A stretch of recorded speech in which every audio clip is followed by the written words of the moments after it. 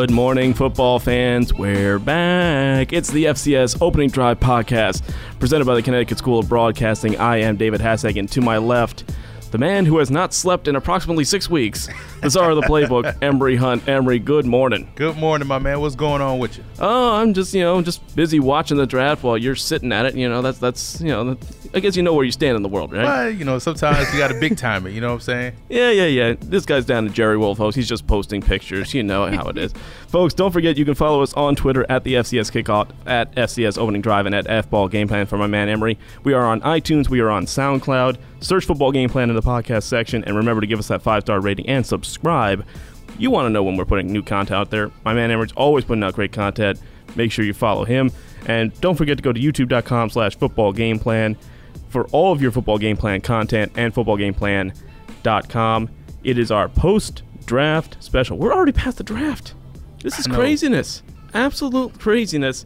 But we got a lot to talk about. 19 FCS players taken in this year's draft, folks. Is that a record? That is a record. It is a record, folks. Oh, but it's FCS. They're not that good. Really? Tell the scouts that, because they just decided, you know what? Let's just go for these guys this year. But a tremendous level of talent. We're going to go pick by pick, who they went to, what their intangibles are, and what we think they're going to do at the next level. So let's get right into it. And the first guy off the board, a lot of people were thinking Dallas Goedert. He's going to be the first FCS guy off the board. But the Colts decided to go somewhere else. They go Darius Leonard from South Carolina State, outside linebacker, 6'2", 234. And the scouts were raving about this kid. Emory, what do you think about him going to the Colts? Love the pick, and also love the fact that the Colts really cleaned up in this draft class, to be honest. Yes. But when you talk about Darius Leonard, he was down at the Senior Bowl, and I came away very impressed with what he was able to do from a coverage perspective. That was something that I questioned prior to diving into his tape fully, but he was able to acclimate himself well down in Mobile. And when you go back to the tape, you're like, okay, he was able to do the other things that's required from a linebacker. And I thought this was a great pick. I'm not surprised he went in the second round. He's been consistent all 4 years, and he was the MEAC Defensive Player of the Year as well. And it was also a star down in Mobile. So they saw enough of him over the course of 4 seasons to feel comfortable pulling the trigger in the second round. And for those of you asking, why do you cover the MEAC and the SWAC? This is why. You got this kind of player going in the second round, first of all. And what I love about this pick, and you said we didn't really know about his pass defense. You knew he was a good running defense guy. Right. Sideline to sideline defender, has great speed. He's going to be an impact from the start. But what's nice about this pick is that the Colts are switching defenses too. They're going from a 3-4 to a 4-3. So he's really going to be able to thrive in that kind of atmosphere on that defense. He's like your perfect weak side linebacker. Exactly. And they were saying he could go on the strong side. Yeah, he can go on the strong because he can match up against tight ends. We're going to find out how much of a pass rusher he is, but I think either outside linebacker spot, even if they want to throw some 3-4 looks in there, he can play on the inside as well. So, this is a good pick, man. I'm glad he got selected. He's a good dude as well. This guy could be starting by midseason, if not before. He could probably be starting now. I mean, they were weak at linebacker. They took 2 linebackers. That's how weak they were at that position. They definitely needed the help. Didn't go too much longer into the second round before we had our next pick, and this was the guy everybody was talking about, Dallas Goedert. And I texted you as soon as this pick happened, the draft is backwards because the Philadelphia Eagles just selected a guy named Dallas. But they just got a steal. He wasn't even the first tight end off the board, which I think surprised some people. That was surprising. But 6'5", 256, you were pretty much tired of us saying his name during the podcast during the season because every single week he's doing something. Dallas Goedert, the Eagles just got a steal. They're going to call him Philly Goddard in a minute. When you look at him and what he's able to bring, now you look at that tight end core with Zach Ertz, Dallas Goedert, and Billy Brown that they got as an undrafted free agent last year from Division II Shepherd. That's a formidable 3 tight end set. And Goddard is more along the lines of a Travis Kelce type, receiver type, improving as a blocker, but gives them another valuable weapon that teams will have to find ways to match up with. Again, this was a great pick. I thought he was going to go in the first round. Baltimore would have been a great spot, seeing that they took a tight end, but they took the 25-year-old Hayden Hurst, who's more of an H-back, but Goddard is more of what you would call your flex tight end. But I believe he can play in line. He's improving as a blocker, like I said. He's a really good receiver, and the Eagles got a great one. And here's the thing, too. You're going to hate me a little bit for this because I know you're not a Carson Wentz guy, but you got the Missouri Valley connection, too. I mean, and honestly, you look at who else on that team is on that team from the Missouri Valley Conference. There's a few, I think. There's a few, I believe. I have to double-check the roster. But, yeah, I mean, here's the thing. Goddard and Wentz, that's a Dakota marker. That's the Dakota marker game. Can they put it aside for a common cause? Right. I think because that's the thing. You talk about these small schools, especially out there. Even though these are blue blood programs, there's still that chip on their shoulder. You know what I mean? Oh, we don't get respect. Wentz has earned that somewhat. Mm-hmm. You might disagree, but at the same time, this is going to be, and you said it, a pure offensive threat. Imagine you're facing the Eagles and you're facing a five empty backfield, mm-hmm. 5 wide, and instead of 4 wideouts and a tight end, you're facing 2 tight ends, and they're Ertz and Goddard. And here's my god! And if this is the underlying element too, if Wentz can come back and not change his style and still be that running threat, now you really, if you go empty, you really have to decide. You got 6 threats. Bingo. 6? Like where do you go? Like you have to have 6 guys that can be man-to-man. You can't spy Wentz because that's going to open up somebody else one-on-one. You can't sit back in zone because if there's no pressure, if you're rushing 4 against a guy that can run, he's going to take off. And you can't blitz because he's going to go right over the top 5-yard pattern, hits Hurts right in the middle, and he's gone. It's going to be scary. And they got a tall option out there on outside, and Jeffrey, and a slot guy that's really good in Aguilar. It's going to be fun, man, to see how they match up against the Eagles. And also they've signed as an undrafted free agent from Sam Houston State, Jeremiah Briscoe. So we'll see if he can compete and he's going to have to beat out the third guy there in Nate Sudfeld. I think they're about what and what, so that's going to be a tough. Maybe he could make the practice squad. Well, we were saying before we came on here, folks, the NFC East is now going to be an absolute war. It's going to be a dogfight between all 4 teams, really. Everybody got better. There's no weak link. Let's move on, though, to, again, 3 guys going in the second round out of the FCS. Talk about a scary dude, though. P.J. Hall out of Sam Houston State. Now, again, Sam Houston, offense. You better not look past this kid. D tackles. He's only 6'2", 295. He's a little bit smaller from what you would expect for an NFL D tackle. But then you look at 86.5 tackles for loss, 42 sacks, and guys, this guy had 14 blocked kicks for the defensive tackle position. This kid is an absolute beast up front. How does he work with the Oakland Raiders? He's going to be able to move around because you mentioned defensive tackle, but he also has spent time at the nose tackle spot, on the edge a little bit as a 5 technique, so he can be moved around the defensive front. And down at the East-West Shrine game, he was killing in one-on-one. So, he raised a lot of eyebrows there. A lot of people were talking about him. I know one NFC team in particular was very high on him down there in St. Pete. So P.J. Hall is a phenomenal player, consistent like we talked about with Leonard 4 years, All-American 4 years, freshman All-American. What more can you say? He's a highly decorated player coming out of Sam Houston State. And what I loved about this, too, is that where Oakland was really strong on defense last year was at defensive end. Edge rushers, with a guy like Khalil Mack causing havoc. But then teams started to key in on them. Okay, there's not too much up the middle. There's some depth there, but we got to focus on the outside. You put this guy in on 3rd down as a blitzer, he's going to bust open the middle. Okay, I got to defend him now. All of a sudden, it lets the edge rushers do their job. Right. And really get in and make the sacks if he doesn't get it himself. I mean, the guy had 42 sacks in his career, so he can do it by himself if he wants to. But as you said, this is a big man who can make plays. You don't often say that, especially about D tackles. You say that about D ends. But this kid, he could be absolutely anywhere. You could put him on special teams and try to get a rush in.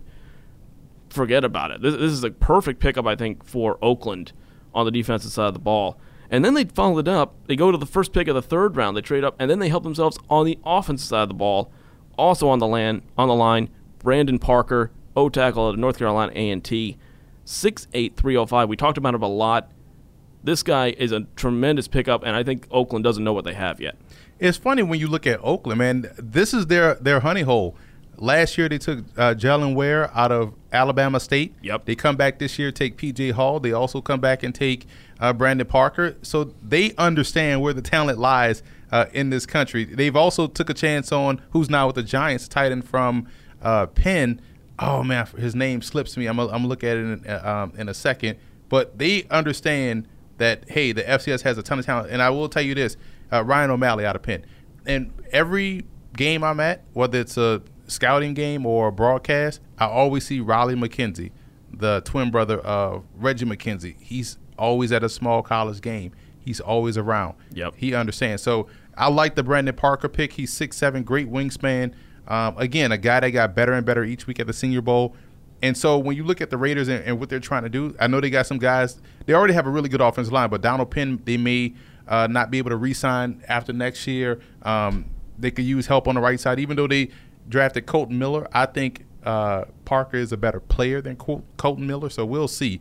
But I like this pickup for the Raiders. I think when it comes to Parker, I think he's going to be a depth guy to start with. I don't think he's going to be a guy that's going to immediately start at the NFL level. Right. But he could develop into a start because he's learning from Tom Cable, who's now the O-line coach in Oakland. That's a guy, you want somebody who can kind of mold an offensive lineman. That's the guy you want to have. So I think, and you said at Oakland, this is the kind of thing that they do. They find these diamonds in the rough. You know, sometimes they leave you scratching your head, and then you watch them play, and you're like, oh, that's why you I mean, look at Darius Hayward-Bay. That might be one of the ones that people are still scratching their heads over. But it's truly, like, this is what the Oakland Raiders are, one of these teams that consistently does this. So we'll see how Parker pans out. That was it for day 2. Nobody else from the FCS on day 2. We got 4. But then day 3 rolled around, and things got crazy, and it started pretty quickly in round 4 at pick 108. The quarterback from Richmond, Kyle Lauletta, goes to the Giants. This had people very, very, shall we say, intrigued? A little intrigued about this one. Is this guy Eli's replacement at some point? Is he a bridge, do you think, until they get a franchise quarterback? Or where's he going to fit in here? Here's the thing, and I like this selection for the Giants. People are like, why you didn't take a quarterback at 2? Well, you got the best player in the draft and Saquon Barkley at 2. Which people, I don't know why they're upset about them taking Saquon Barkley, but a lot of people are stupid. You know, once you realize that, then everything will be okay. So they double back and get a quarterback in Kyle Lauletta. You say that with a lot of things, by the way. Yeah, there are stupid people. There are stupid people. You know what I'm saying? Once you realize that half the world is stupid, you can it makes things easier. Exactly. So Lauletta, when you compare him to Davis Webb has the strongest arm out the two, clearly. Yeah. But Lauletta has the accuracy. I thought he was the most accurate quarterback in the draft. He was the MVP of the Senior Bowl. For all intents and purposes, he's a great guy.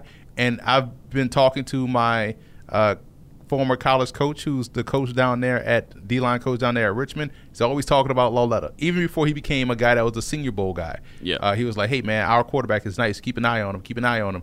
And Lauletta went down there, broke records. And what I like about him, juxtaposed to some of the quarterbacks in this draft class that went in the first round or some that went before him, in the big games, he played his best. Yes. Like, he was part of the upset of Virginia. It's funny how he can go into Charlottesville and beat Virginia, but Josh Allen can't go into Iowa and knock off the Hawkeyes, or go into Oregon and complete 10 passes. You know, so those are things that you worry about.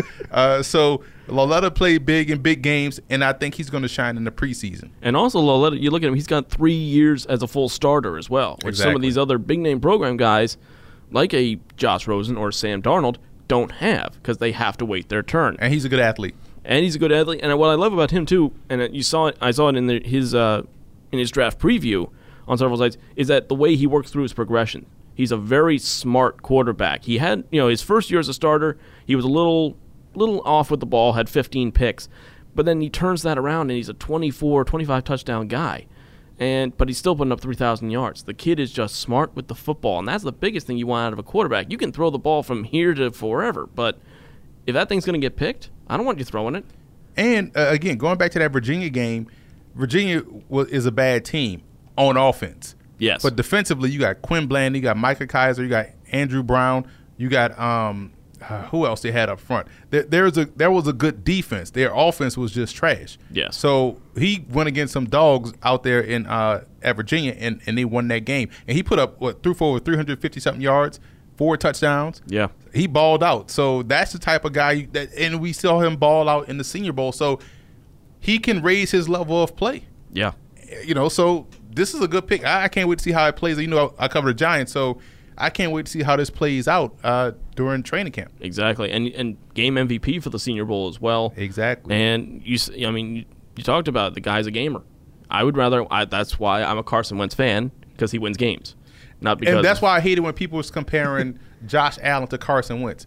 That's a travesty. Carson Wentz, like you said, was winning games, winning championships. Carson Wentz went into Ames, Iowa, or Iowa State, wherever Iowa State is, and beat the Cyclones in his first start. Yeah. So how can Josh Allen not complete 10 passes against Oregon? This was a bad Oregon team.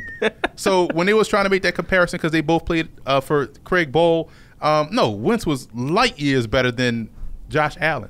See, folks, this is how I trigger Emery. I just say Wentz 3 times, and all of a sudden he just goes off on a tangent.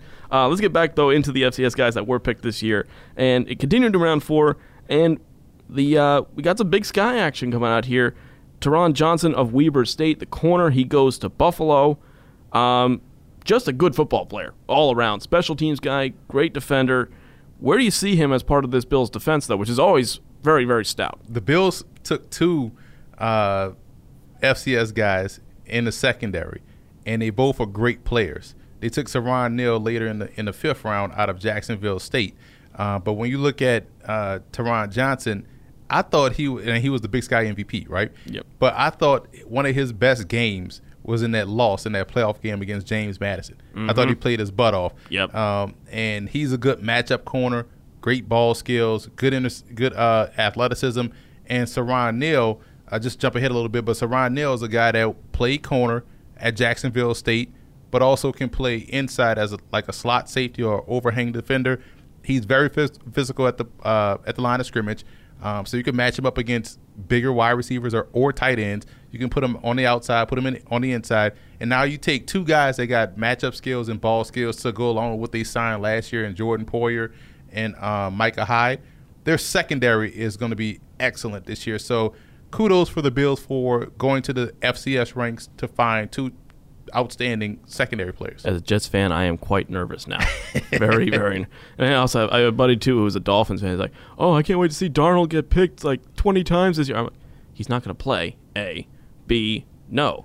But at the same time, with this Buffalo secondary, you're right, the rich got richer. And with Johnson, I don't know if he's going to be a top 2 corner just yet. I think he's more of a number 3 guy that you're going to see, when they need him, and kind of being, as you said, like a corner or a safety type.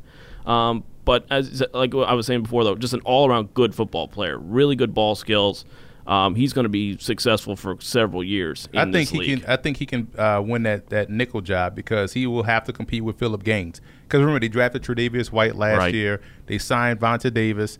They're looking for that guy. They haven't found him yet. Right, because last year you saw a guy, sometimes you saw Jordan Poyer or Micah Hyde match up in the slot, which is fine because they can do that. But now you have a guy, I think, in Teron Johnson that can take that role away from those guys so they can play back deep a little bit more and just spy on the ball and take the ball away. So that's why they went after him, which was a great signing in my opinion. Let's move now to we moved into the late 4th round, and we had a couple guys go in a row.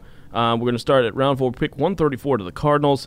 Chase Edmonds, the running back out of Fordham, 5'9", 205, pretty good size, but you're intrigued by this league. He dominated the Patriot League. I mean, I don't know what that says exactly, but what do you think of this pick? Does he make an immediate impact, or is he going to have to really work for it? He also dominated Army, too. I was at that game when he dominated Army, and that upset win 2 years or 3 years ago. And had a decent game against Navy, so he's played well, and he was off to a great start in the Shrine game. He had a really good first day, then sprained an ankle and missed the rest of the week and also the game. But in this one, when you look at that depth chart, you got David Johnson, who's been oft injured. You got Darius Victor, if you remember him from Towson, the fire plug running back. Yep. So he's going to have to battle to make the roster. They also have Alec Torgerson. Shout out to the Cardinals for having Alec Torgerson on the roster as well, quarterback pin. But he has a chance to really be the second back on this team behind David Johnson.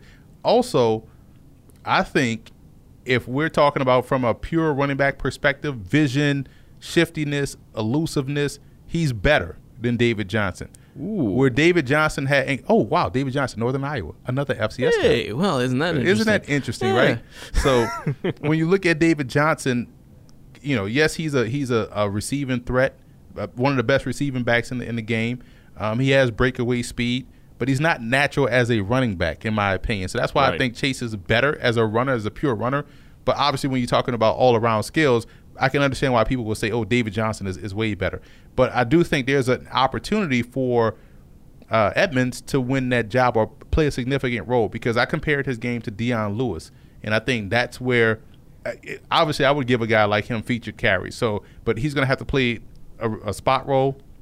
I think he's going to win that number 2 job because there's not really much competition outside of maybe DJ Foster from Arizona State that's on the roster. That started to come on late in the season last year. Well, here's the thing, too. You talk about Edmonds, he's more of a pure rusher. He did have 86 catches for 7 touchdowns as well.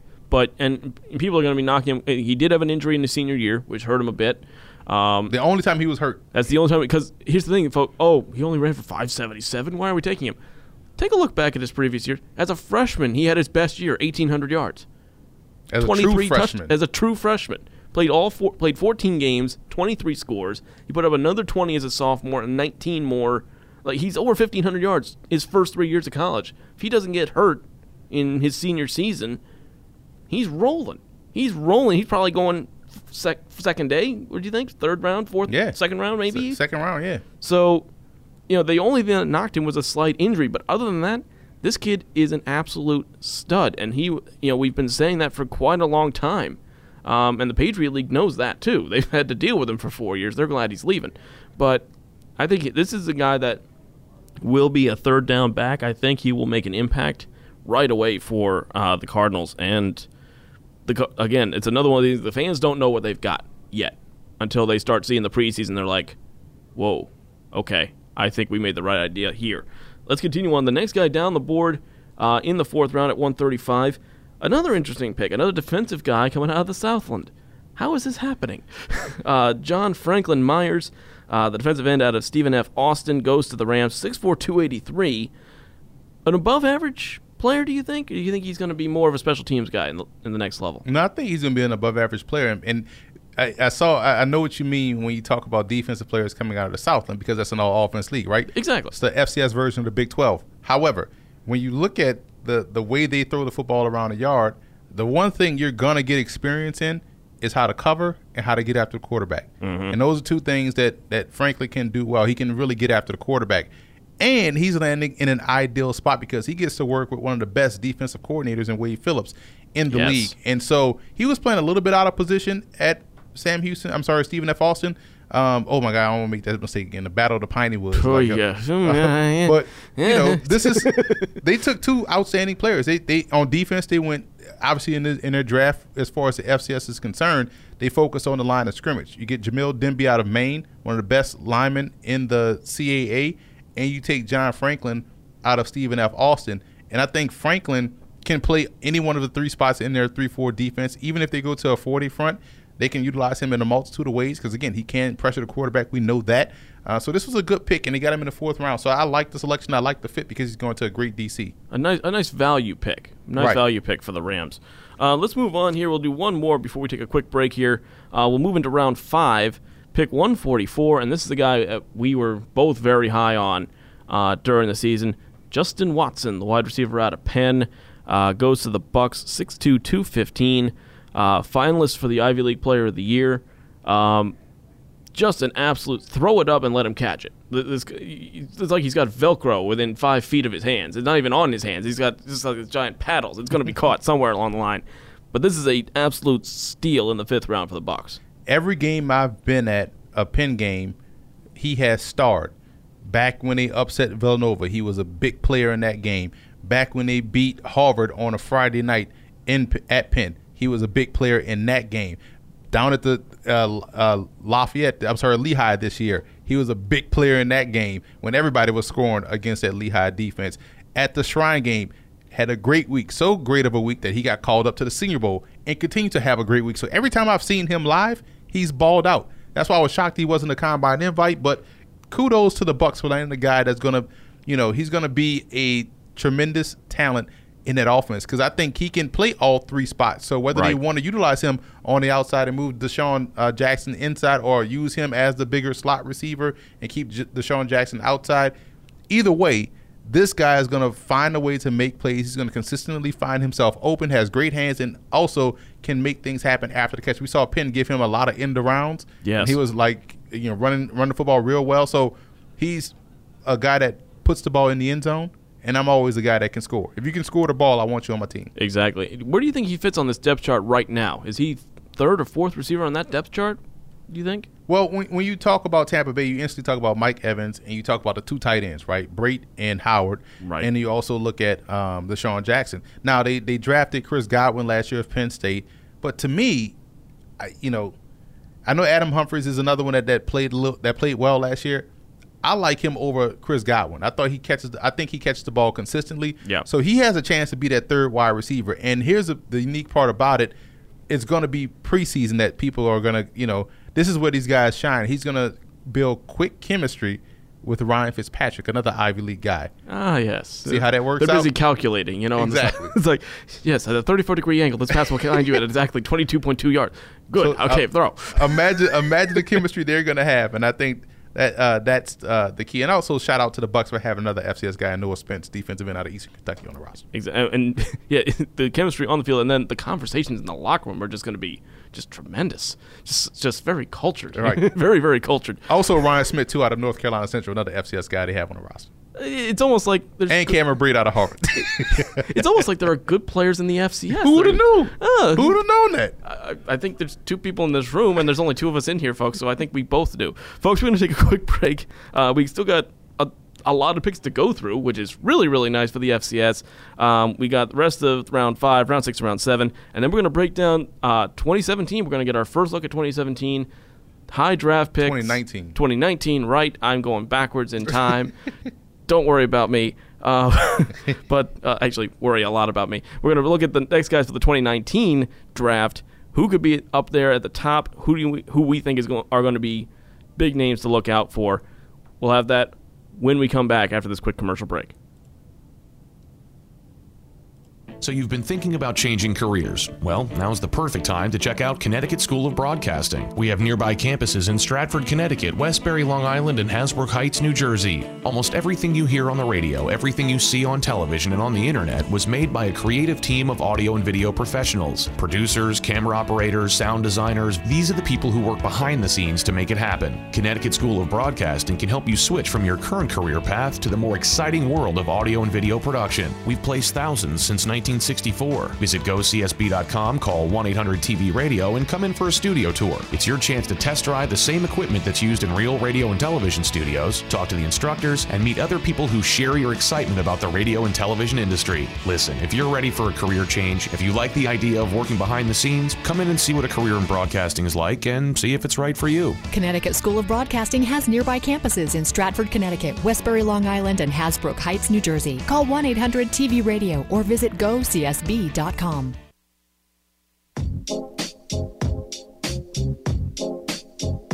Welcome back, folks, to the FCS Opening Drive podcast presented by the Connecticut School of Broadcasting and Football Game Plan. David Hassigan here with the czar of the playbook, Emery Hunt. We are breaking down the 2018 draft. Draft day has come and gone. Can't believe it's already over. We're looking at mini camps pretty soon, Emery. That's the crazy thing. We're almost to that point. But let's move into more draft picks. We got a ton more to go, so let's get right into it. I'm going to start at round number 5, 145.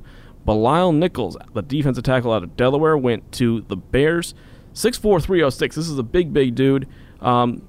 Big-time run stopper in college. Wasn't as much of a pass rusher. Really kind of stayed in the middle. Where do you see Belial Nichols fitting into this defense? Because they do run a 3-4 in Chicago. Is he going to get enough playing time, do you think, starting on defense? I think so, because when you look at his skill set, versatility is the name of the game. And if you follow the Bears and how they drafted this entire draft, guys that can play multiple positions, they even signed as an undrafted free agent one of my favorite players in Abdullah Anderson from Bucknell. So guys that can play across the board. Belial Nichols had a great week at the Shrine game. 6'4", 290, can play multiple spots up front. 3-4 defense, can also pressure the quarterback. So, yes, he's going to have a role. And, they view him as, a guy that's going to plug up the run game. But don't be surprised if he has, underrated sack stats. Because one thing I noticed at the Shrine game is that during one-on-one periods, he has a multitude of moves getting to the quarterback. So he's not just a power rusher. He's not a push-pull rip guy. He has some skill, some nuance. So I like this fit for Chicago. It's going to be an interesting pick, and again, it will be interesting to see if they see him more as a D-end or a nose tackle, but I think he will have an impact as more of a rotation guy, I think. at least in his first couple of years on that defense. But the Bears need as much help as they can get, so they will definitely take him. Moving down the fifth round was really stacked up with FCS talent, and we move to round 5, 151. Devontae Harris out of Illinois State. The corner goes to the Bengals. Good size for a corner, 5'11", 205.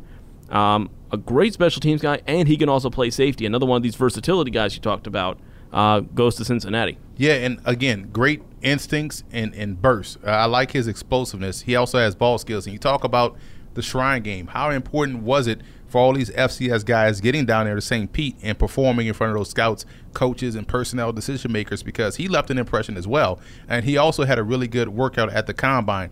Ball skills, explosiveness out of his breaks, good instincts to play zone and also man. So Cincinnati is getting themselves a really good corner that they can put on the boundary or also on the field side or even in the slot, quite like you mentioned, safety. Exactly, and on special teams. That's where he really excelled as well while at Illinois State playing for the Redbirds. So we'll see what he does for the Bengals. Move down just three picks later. Pick 154, Saron Neal, cornerback out of Jacksonville State. Again, we talked about him a little bit earlier from the Bills. Another extremely versatile secondary guy going up to Buffalo. Yeah, and Saron Neal, physical. I love his attitude. I talked with him at the Combine. Yeah. He embraces press coverage. He actually loves it. Oh, that's a joy. So he's like, I get to really dig my hands in the chest of a receiver and take his soul. That's impressive. But he also is over-aggressive, which means he's probably going to be best as a safety. However, like I said, when you face up against bigger wide receivers, let's say you're facing the Philadelphia Eagles who have an Alshon Jeffrey, and you're inside the red zone. You maybe don't have a corner that can match up physically. You put Neal out there who's about 6'1", 6'2", and he can match up with him in height and also physicality, so that's a matchup that you can win. And then you can move, Tre'Davious White elsewhere. So I love this pick for Buffalo. It gives them another matchup piece in the secondary. And look at the matchups he's going to get in the division. Looking at an offense like the Patriots, we don't know obviously what Gronkowski's future is going to be, but a guy like that, you could almost stick this kid on him and just say, all right, just knock him over in those first 5 yards, and then see what happens. But I really like it, and as you said, a great run support guy as well. He's able to come downhill and support in the running defense as well, and above average tackler as well in the secondary, which is what you really, really need. And which is, again, another point in these AFC East offenses is good running back play. Patriots always have a good running back. You've got the Jets who are loaded up on running back talent, and they did it again this year in the draft. So it's going to be very, very interesting to see how much play he gets and how early. Let's move down to the last pick of the fifth round from the FCS, 159. Darius Fountain, the wide receiver out of Northern Iowa. I was shocked he went down this far with how his grades were. 6'2", he's a big dude, 6'2", 209. Vertical threat, too. The kid has some absolute speed. How did this guy fall to the fifth? I don't know. And he was also a Combine snub. So that was a big question. Like, wow, he didn't even get invited to the Combine after coming off a stellar performance in the Shrine Game and also throughout the week of practices. He was a standout. However, he does land to an ideal spot, a team that has a couple of FCS receivers already in Chester Rogers out of Grambling and now Darius Fountain. So I think he has a chance to not only make the team, obviously, but find a way to be that fourth receiver because of his explosiveness. He may even also be able to return kicks, so who knows? Or that job may go to Naheem Hines out of North Carolina State. But I think this was a good pickup because, again, they need to add perimeter threats. They're light right now on a perimeter. Mm-hmm. I know they brought in Ryan Grant. They got Chester Rogers, T.Y. Hilton still there. They drafted Deion Kane out of Clemson. Krishawn Hogan out of Marion, an NAIA program, is a really good receiver. So outside of that, the rest of the guys are guys that may not make the roster. So he has a chance not only stick but also contribute. Exactly, and I think Andrew Luck is saying finally it looks like we're trying to get something for me, because really Andrew Luck has had his own problems to be sure, but just to finally get him more than one or two weapons, because really they don't have too much in the tight end department either, do they? In Indianapolis, it's really the cupboard's kind of bare. They bring in Eric Ebron, so we'll see. And Jack Doyle was a good fullback last year for them. But yeah, you're right. That's about those two guys. And if Ebron was that contributor, he wouldn't have left Detroit. That was a big disappointment for the Lions, drafting him in the first round. Exactly. Let's move on now to the sixth round. At 192, you had the Rams coming in. Once again, Rams, another team that likes to come in and take FCS talent. They do it again at 192. They take Jameel Denby, the offensive tackle out of Maine. Now, Maine had a really rough year this year in the CAA, but this guy, 6'5", 335, is another big, strong man. What do you think the Rams got out of him? A good, versatile combo player. He can play guard or tackle, so they can utilize him wherever they need. Good utility player, and he's also a fan of the Football Game Plan Network. He told me that personally at the combine. He was on the podium. We were interviewing him, and then I went out and talked to a coach, and like 20 minutes done passed, and he was done, so he was leaving. He stopped me. He was like, "Hey man, I wanted to come introduce myself." He said, "You're the czar of the playbook. I watch you all the time on YouTube." It was like the videos you guys do. I was like, wow. And I had to think, like, man, these guys, we started doing video in 2009. So a lot of these guys really have grown up watching Football Game Plan videos. So they know. Shout out to Jameel Denby, man. Plus, he's a good dude, productive player, great player. And it's going to be a nice versatile piece to move all around that offensive line for the Rams. See, he knows you. I don't think he knows me very much. You just got on the scene, that's why. They haven't asked for hash browns yet. Shut up. Let's move to another pick in the 6th round, 196.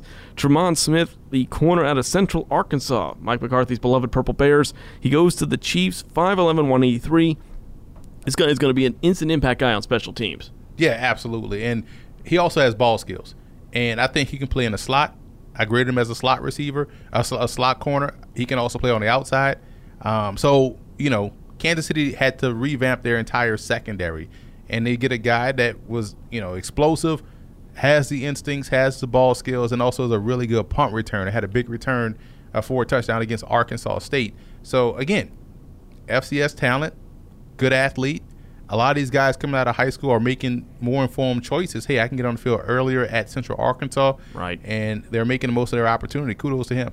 And you talk about the Chiefs, they revamped their entire defense. Not a single offensive player on their draft class, but they only took one other guy in the secondary, and that was Armani Watts out of A&M. But he gets to learn under Al Harris. He gets to learn behind Emmett Thomas as well, so as his coaches. This guy, I think, he's going to get more snaps than people think, I think, in his first year. I think especially once he gets into the second and third year of his career, I think he's really going to become a set piece to this defense. But he's going to get some snaps in the first year around because of his ball skills, especially, too. He's really good at picking up on the ball. He's got pretty above-average speed as well, which is always a help. Let's go now to round 6, pick number 200. I'm apologizing. Foye Oluokun. Thank you for the bailout there on that one. The safety out of Yale, linebacker out of Yale. They drafted him as a safety. Which position do you think he's playing, though, for Both. the Falcons? It's going to be like that hybrid, like we see Deion Buchanan do with the Arizona Cardinals. Remember, we were at the Ivy League Awards, and his teammate actually was the Bushnell Cup Defensive Player of the Year, and Matthew Oplinger. But during the pro day circuit, the workout circuit, Oluokun was the one that started to get the buzz because he tested through the roof. So that's what got him drafted, and Oplinger didn't get drafted. But shout out to the Ivy League for getting two guys drafted, Watson and Oluokun. And when you look at him, he was an outside linebacker a safety for Yale, but he's going to probably be that hybrid guy that can play. So when you go to nickel defense, instead of putting a linebacker out there, a true linebacker, you put him out there, and you really got a dime defense disguised as a nickel because he's one that can cover. He got good range. We'll see if he can play as well as he tested, because that's why Oplinger was the Defensive Player of the Year. Right. But you don't forget about this kid. He had 271 tackles over his 4 years. This kid was no slouch. No slouch. Yale's going to be good next year, man. Yale's going to be good. Put some respect on the Ivy League. Shout out to Kurt Rawlins. Yale, Columbia somehow is good now. Harvard's still there. Penn, Ivy League could be wide open. Let them into the playoffs. Oh, they're going to get there soon. Wow. Ivy League, get into the playoffs. Trust me on this. You are going to win some games. Wait till once they find a way to get the money right, they go make the move. Jeez. Let's move on to the last pick of the 6th round at 212. Another East Coast college player, Greg Senat, the O-tackle out of Wagner, going to the Ravens, 6'6", 302. This is a weird one. This is an intriguing pick. It's another one of these guys. We had a couple of stories like this during the draft. Guys that were not full-time football players. We had one guy producing singles for Rick Ross. We have another guy who's training for the Olympics in 2020. We had one guy who was from Australia who had never played a down, but he's 6'8" at 365. This is another guy like that, played 4 years of basketball at Wagner, only 2 years of football at O-tackle. This is a very raw talent, but they obviously saw something in him to take him, the Ravens. Shout out to Coach Hotaling at Wagner, head coach Jason Hotaling. He was outstanding in the support of Sinnett, and he was down there at the East-West Shrine game. We talked a lot while he was down there at one practice, and Greg was holding his own in pass rush drills. Like, he was really doing a really good job. So the upside is there, and credit for him for realizing that football was in his future. And so, again, went to the Combine, played well at the East-West Shrine game, first draft pick since 2009 from the Northeast Conference, first player from the Northeast Conference to get invited to the Shrine game. A lot of accolades, and he's moldable. He's a guy that has upside that they like to see, and that's why you take a guy like him in the 6th round, because now you're going to continue to build on what he's already been doing. And it's surprising because he went ahead of a guy out here as well on Long Island, in Timon Paris, who went undrafted. I forgot where he ended up signing, but he went undrafted. So, right. People saw the upside in Sinnett, and that's why it's important for these guys to get to these All-Star games. And the biggest thing, too, with the Ravens is they're adding depth, too. They took Orlando Brown Jr. as well in the draft this year. But at tackle, they needed some help. It's an aging O-line. Andrew Donnell, James Hurst, Stephen Moore, and Ronnie Stanley. So it's really not too much on the depth chart at O-tackle for the Ravens at this point. They got a lot of guards, but not too many tackles. So this is a nice little pickup for them. And I think they drafted a quarterback in the 1st round. I think so. I don't know. Some guy did he win something? I don't know. I can't keep up with all this stuff in college football, these awards and stuff. Yeah, it's not Robert Griffin III, is he? No. I think he kind of won the same award, so I don't know, man. Yeah, possibly, but all I will say though, shout out to Delaware, by the way. Lamar Jackson going in the 1st round on Joe Flacco's last year of guarantee money. Joe, you better be looking over your shoulder. Shout out to Delaware, but Joe auditioning this year. Joe's auditioning for something. I don't know. We don't know what that is just yet. Let's move into the 7th round. Only a couple more picks to go from this year. At 243, Keon Crossan, the cornerback out of West Carolina, goes to New England. 5'9", 178, but a really better mover in speed than for his size. As you say, size is not a skill. Here's the thing. If I had to bet money on a Catamount getting drafted, I would have went with Detrez Newsome, the tailback. Right. But Crossan tore up the pro day circuit just like Oluokun did out of Yale. So again, when you have an opportunity to showcase your speed and athleticism, it forces teams to go back to the tape. Although they've already seen the tape, maybe they go back with a different lens and look at what you were able to do and how it translates. So kudos for him. I think he's a guy that's going to star on special teams with that speed, probably as a gunner out the gate. But once again, anytime New England makes a selection, people always say, well, they know what they're doing. He's a star already. Right. It's over. So we'll see. They took a tight end in the 7th round out of Florida State and Izzo. He's probably going to get 60 catches this season. So that's just he's going to be good. New England took him. Move on. And shout out to that Catamounts program. They were on the brink of the playoffs this year too. So. Exactly. But you didn't win at the end. Did we pick them? I think I picked them to pick the upset. North Carolina. I think it was a game of intrigue. Yeah, we kind of missed that one, didn't we? Let's move on, though. The last draft pick out of the FCS in the 2018 draft came at 248. Didn't get Mr. Irrelevant. Sorry, but Kendall Donnerson, the linebacker out of Southeast Missouri State, the OVC, getting a little bit more love. 6'3", 247. Good speed. Had a rough 2017, but this guy is fast. He's really fast off the edge. If I was to bet money that a Southeast Missouri State linebacker would get drafted, I would have went with Cam Meredith.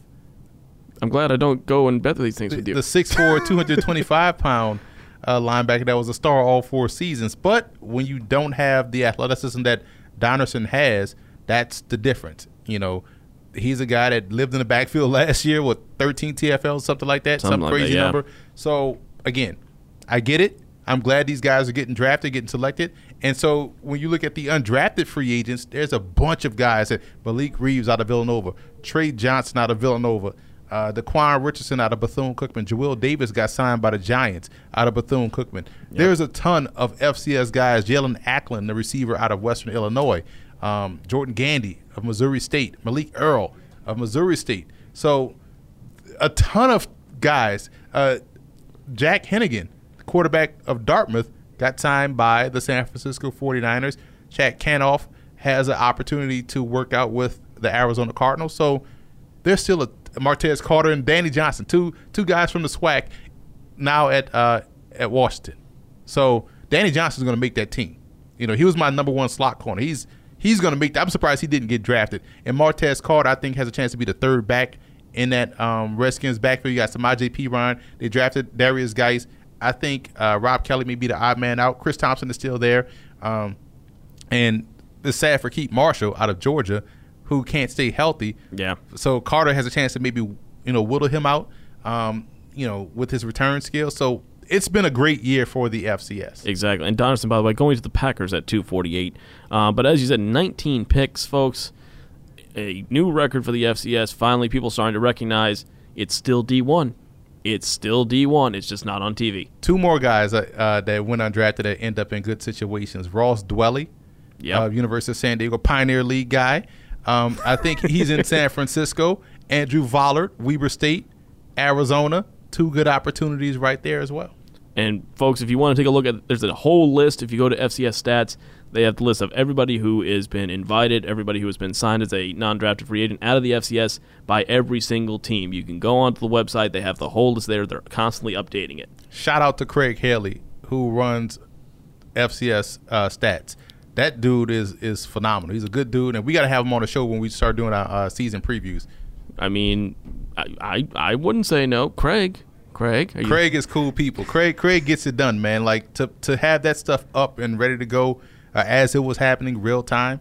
I don't want to have to fly him out though. Can he drive? He right there in Philly. I think good. Philly Perfect. area. All right, perfect. So we don't even, one of those. Good. We don't even have to treat him to a flight. We just have to treat him to a meal, and he'll come on the flight. Yeah. Come on, Craig, just get down. Or we can go to cheap route and just have him call in the Skype in. We don't want to be that. We want to have some class though. Yeah, some class. We're fine. Craig, we'll make it work. Craig, just have your people. Craig, call our people. We get it done. I'm my own people, so just call me. It's fine. So, all right. I can't believe we're saying this. Let's move forward to the 2018-2019 season and the 2019 draft. And, folks, don't worry. In a couple weeks, we are going to have conference by conference every Monday, breaking it down in the FCS for the upcoming season, starting with the Big Sky and go right down the line. We're going to have that in about 2 weeks, I think, isn't it? Yeah, and what we're going to be doing is going to be great because it's going to be conference week. Yep. So we'll do a podcast on Monday. We'll do the All-Star, the preseason all-conference teams on Tuesday, the recruiting roundup on Wednesday, and draft prospects on Thursday, and the whole preview of the season on Friday. How about that, man? That's exciting, right? We're going to be. I can't believe we're gearing up for the next season already. What happened to off season? There is no off season, man. So we will be breaking it down. But let's move forward, and let's in general take a look at the 2019 players to watch for the NFL draft. Again, it's very early. Anything can happen during the season. Anything can happen with the teams in the NFL during the season. But let's just throw some names out there, Emery, and I'll let you go first on this one. Guys that you think could be early draft prospects for 2019. Rob Rowe out of Villanova. Ooh, Nova. Think about the secondary. I just talked about Malik Reeves and Trey Johnson, two corners. Rowe would have been the guy that had been drafted this year had he not torn his ACL. Yeah. So he's a free safety but can match up against anybody. So to me, that's the one that's going to break the bank on where he's going to get drafted. He's a tremendous talent. And, he had 7 interceptions in 2016 and missed, the entire season with an ACL this year. So getting him back healthy 100%, it's going to be good for their defense. I think Villanova is going to be a sleeper team because they get damn near everybody back healthy. Remember how they had that rash of injuries with all their key players? So keep an eye on the Wildcats. But I like Rob Rowe. I'm going to throw a name out here, too. And I know I've talked some smack about the Bison. We've all talked smack about the Bison in the Missouri Valley. But Bruce Anderson, watch out for the running back from North Dakota State because this guy was a game breaker, especially in big games last year. I mean, we've had great. He's still scoring against Sam Houston State. He's just running. He's Forrest Gumping his way to the NFL somewhere along the line. But you look at what this kid does in big games, and he just overperforms. And we talked about a guy like Abdullah who came out of JMU last year. look at this guy for this upcoming season to really become a star. And I mean, to star on a team that has won as many national titles as they have and not be the quarterback, you're doing something right. I think he could go, this could be a first rounder. I think Bruce Anderson has the potential to be a late first-round pick if he has a big 2018. Check you out going deep. You're throwing it deep on first down. I'm just I like saying. I'm just saying. And I got one other, but I'm going to let you throw out another name first and see if we agree. Keelan Doss. That's what I was going. All right. That's where I was going. He plays a pro game already, you know. And UC Davis was good to start the season. Then he kind of tailed off. They may have a breakthrough this year in the Big South that now welcomes in Idaho. So the Big South should be exciting. I'm sorry, Big Sky. Shout out to the Big South though. They get Hampton. Yes. And North Alabama. But Big Sky should be interesting. You know, yes. With Idaho coming in. But I do like Doss. I think Doss is a tremendous player. Again, he is he's going to be the Cooper Kupp, the Justin Watson of this year's class, in my opinion, from the subdivision. I got one more name now that you've stolen my other offensive guy. I'm going to go defensive side of the ball though. Marlon Bridges, D-back out of Jacksonville State. I think this is a guy, again, only going into his junior year, so we'll see if he comes out early. He won't, but go ahead. He probably won't, but you know what? Jacksonville State, again, the class of the OVC, did they perform in the playoffs? No, but I think this kid has above-average skills just about anywhere. I think he's got a real shot. And before you go to one more, I'm going to go to Sam Houston State, too, Nathan Stewart.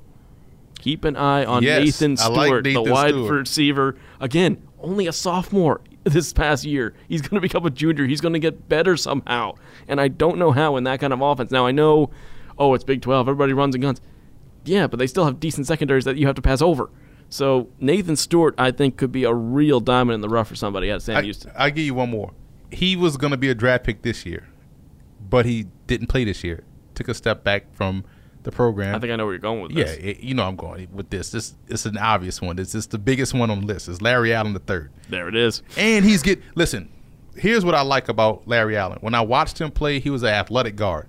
I'm talking about the son. Obviously, the dad was a monster. It was a, legacy, Hall of Famer. But his son was outstanding as far as athleticism is concerned. And now they have a new offensive line coach in Anthony Marino. Well. So, and you know where Coach Marino comes from, right? I give you two guesses. Take a guess. Let's see. Is he coming from the NFL somewhere? No, he's coming from college. He's coming from college somewhere. Okay, I'm going to get JMU? No, that's a good guess. It's a good guess. Okay, North Dakota State? No. Okay, I had my two guesses, so where the hell is he? Andy Marino is coming from Lehigh. Ooh. Yes. Think about Lehigh's offensive line. Brandon Short was a center. Oh, okay. I think it's Brandon Short. And Zach Duffy, who also is one of my favorite players. He signed a free agent contract with the Indianapolis Colts this year, so he's a tryout. But Andy Marino is the run game coordinator and offensive line coach, the new offensive line coach for Harvard. He's coming from Lehigh. Last year, their offensive line was great. You can't produce all those yards passing and running without having good offensive line. And they constantly had guys on the All-Patriot League team and All-Conference, All-American team. And so I think Coach Marino does a great job with the offensive line. So he's going to get the most out of Larry Allen III. And also I wanted to say shout out to Troy Pelletier, the wide receiver for Lehigh. I forgot where he just signed. But it just happened overnight, didn't it? It just happened overnight. Yeah. So he signed somewhere. Peter Puyol signed somewhere. And Gatlin Casey was the other receiver at Lehigh who grad transferred to Middle Tennessee State. So we'll see him at the FBS level this year. Oh, he's fancy. He's at the FBS. Yeah. He could have just stayed Shout there, out to the Blue man. Raiders. Just stay there. Stay in the FCS. You're fine. Folks, that's going to wrap things up for us here. Again, we've got some big weeks, a couple weeks out from – you're going to be sick and tired of hearing us before the season even starts. We're doing conference by conference, week by week, not just day by day, week by week. We're going to put out a full schedule, hopefully, before this happens. You know when your conference is coming up. We're going to go conference by conference, team by team, breaking down the upcoming season, who they got out of recruiting, who is transferring in or out, either one, and we'll see, will there be some more intrigue in some big-name conferences. We're going to go conference by conference, week by week. We're going to start with the Big Sky coming up in a couple of weeks, so keep an eye out for that. But, of course, there's an easy way to do that, when we're posting new content, Emery, isn't there? I think there's if you subscribe to the YouTube channel at youtube.com/footballgameplan. Right. You could follow me on Twitter at FBallGamePlan. And I think if you subscribe on iTunes, it gives you a little ba-ding, and there's a new video. Go on there, search Football Game Plan in the podcast section, and subscribe. Give us that 5-star rating while you're there. And again, you can listen to us on SoundCloud as well. And keep an eye on Twitter. Keep an eye on YouTube, because it's going to be coming, and it's going to be coming thick and fast, folks. It's going to be fun. It's going to be chaotic, but it's going to be absolutely a blast as we go conference by conference. We'll see who keeps their seat at the top, who gets knocked down a peg, and who could be the dark horse in every conference as well as we go forward. So, folks, Emery, I know you are a busy man. You may now sleep for 2 weeks. Oh, no, it's no sleep, man. You already know that. This man was. You're going up Thursday, aren't you? You're going up to next Tuesday. I'll be up in Canada. Next Tuesday, this man he was down in Dallas for the NFL draft. He's now going to the Canadian Senior Bowl. But then you're going to Holy Cross, I think. I'll be at Holy Cross Thursday. On this Thursday. The man doesn't. Do we need an intervention, Emery? Do we need an intervention? Listen, I'm excited to go to Holy Cross to talk with Coach Chesney, because he did some great things at Assumption. Shout out to Ashton Grant, who should be who's a pro prospect who I think he's going to get signed somewhere via free agency. But Assumption always has athletes, so I'm excited to see what he's going to do with Holy Cross, because Holy Cross, for whatever reason, is just like Boston College. I know that's their big rival, but they always get good front seven play on both sides of the ball. So he's going to do great things with that offensive line, but also bringing in skill talent. I can't wait to talk to him. All right, folks, that'll do it for us. Keep an eye out on the Twitter airwaves, YouTube, everywhere. We got some great stuff coming up. For Emery, this is David. Have a good one.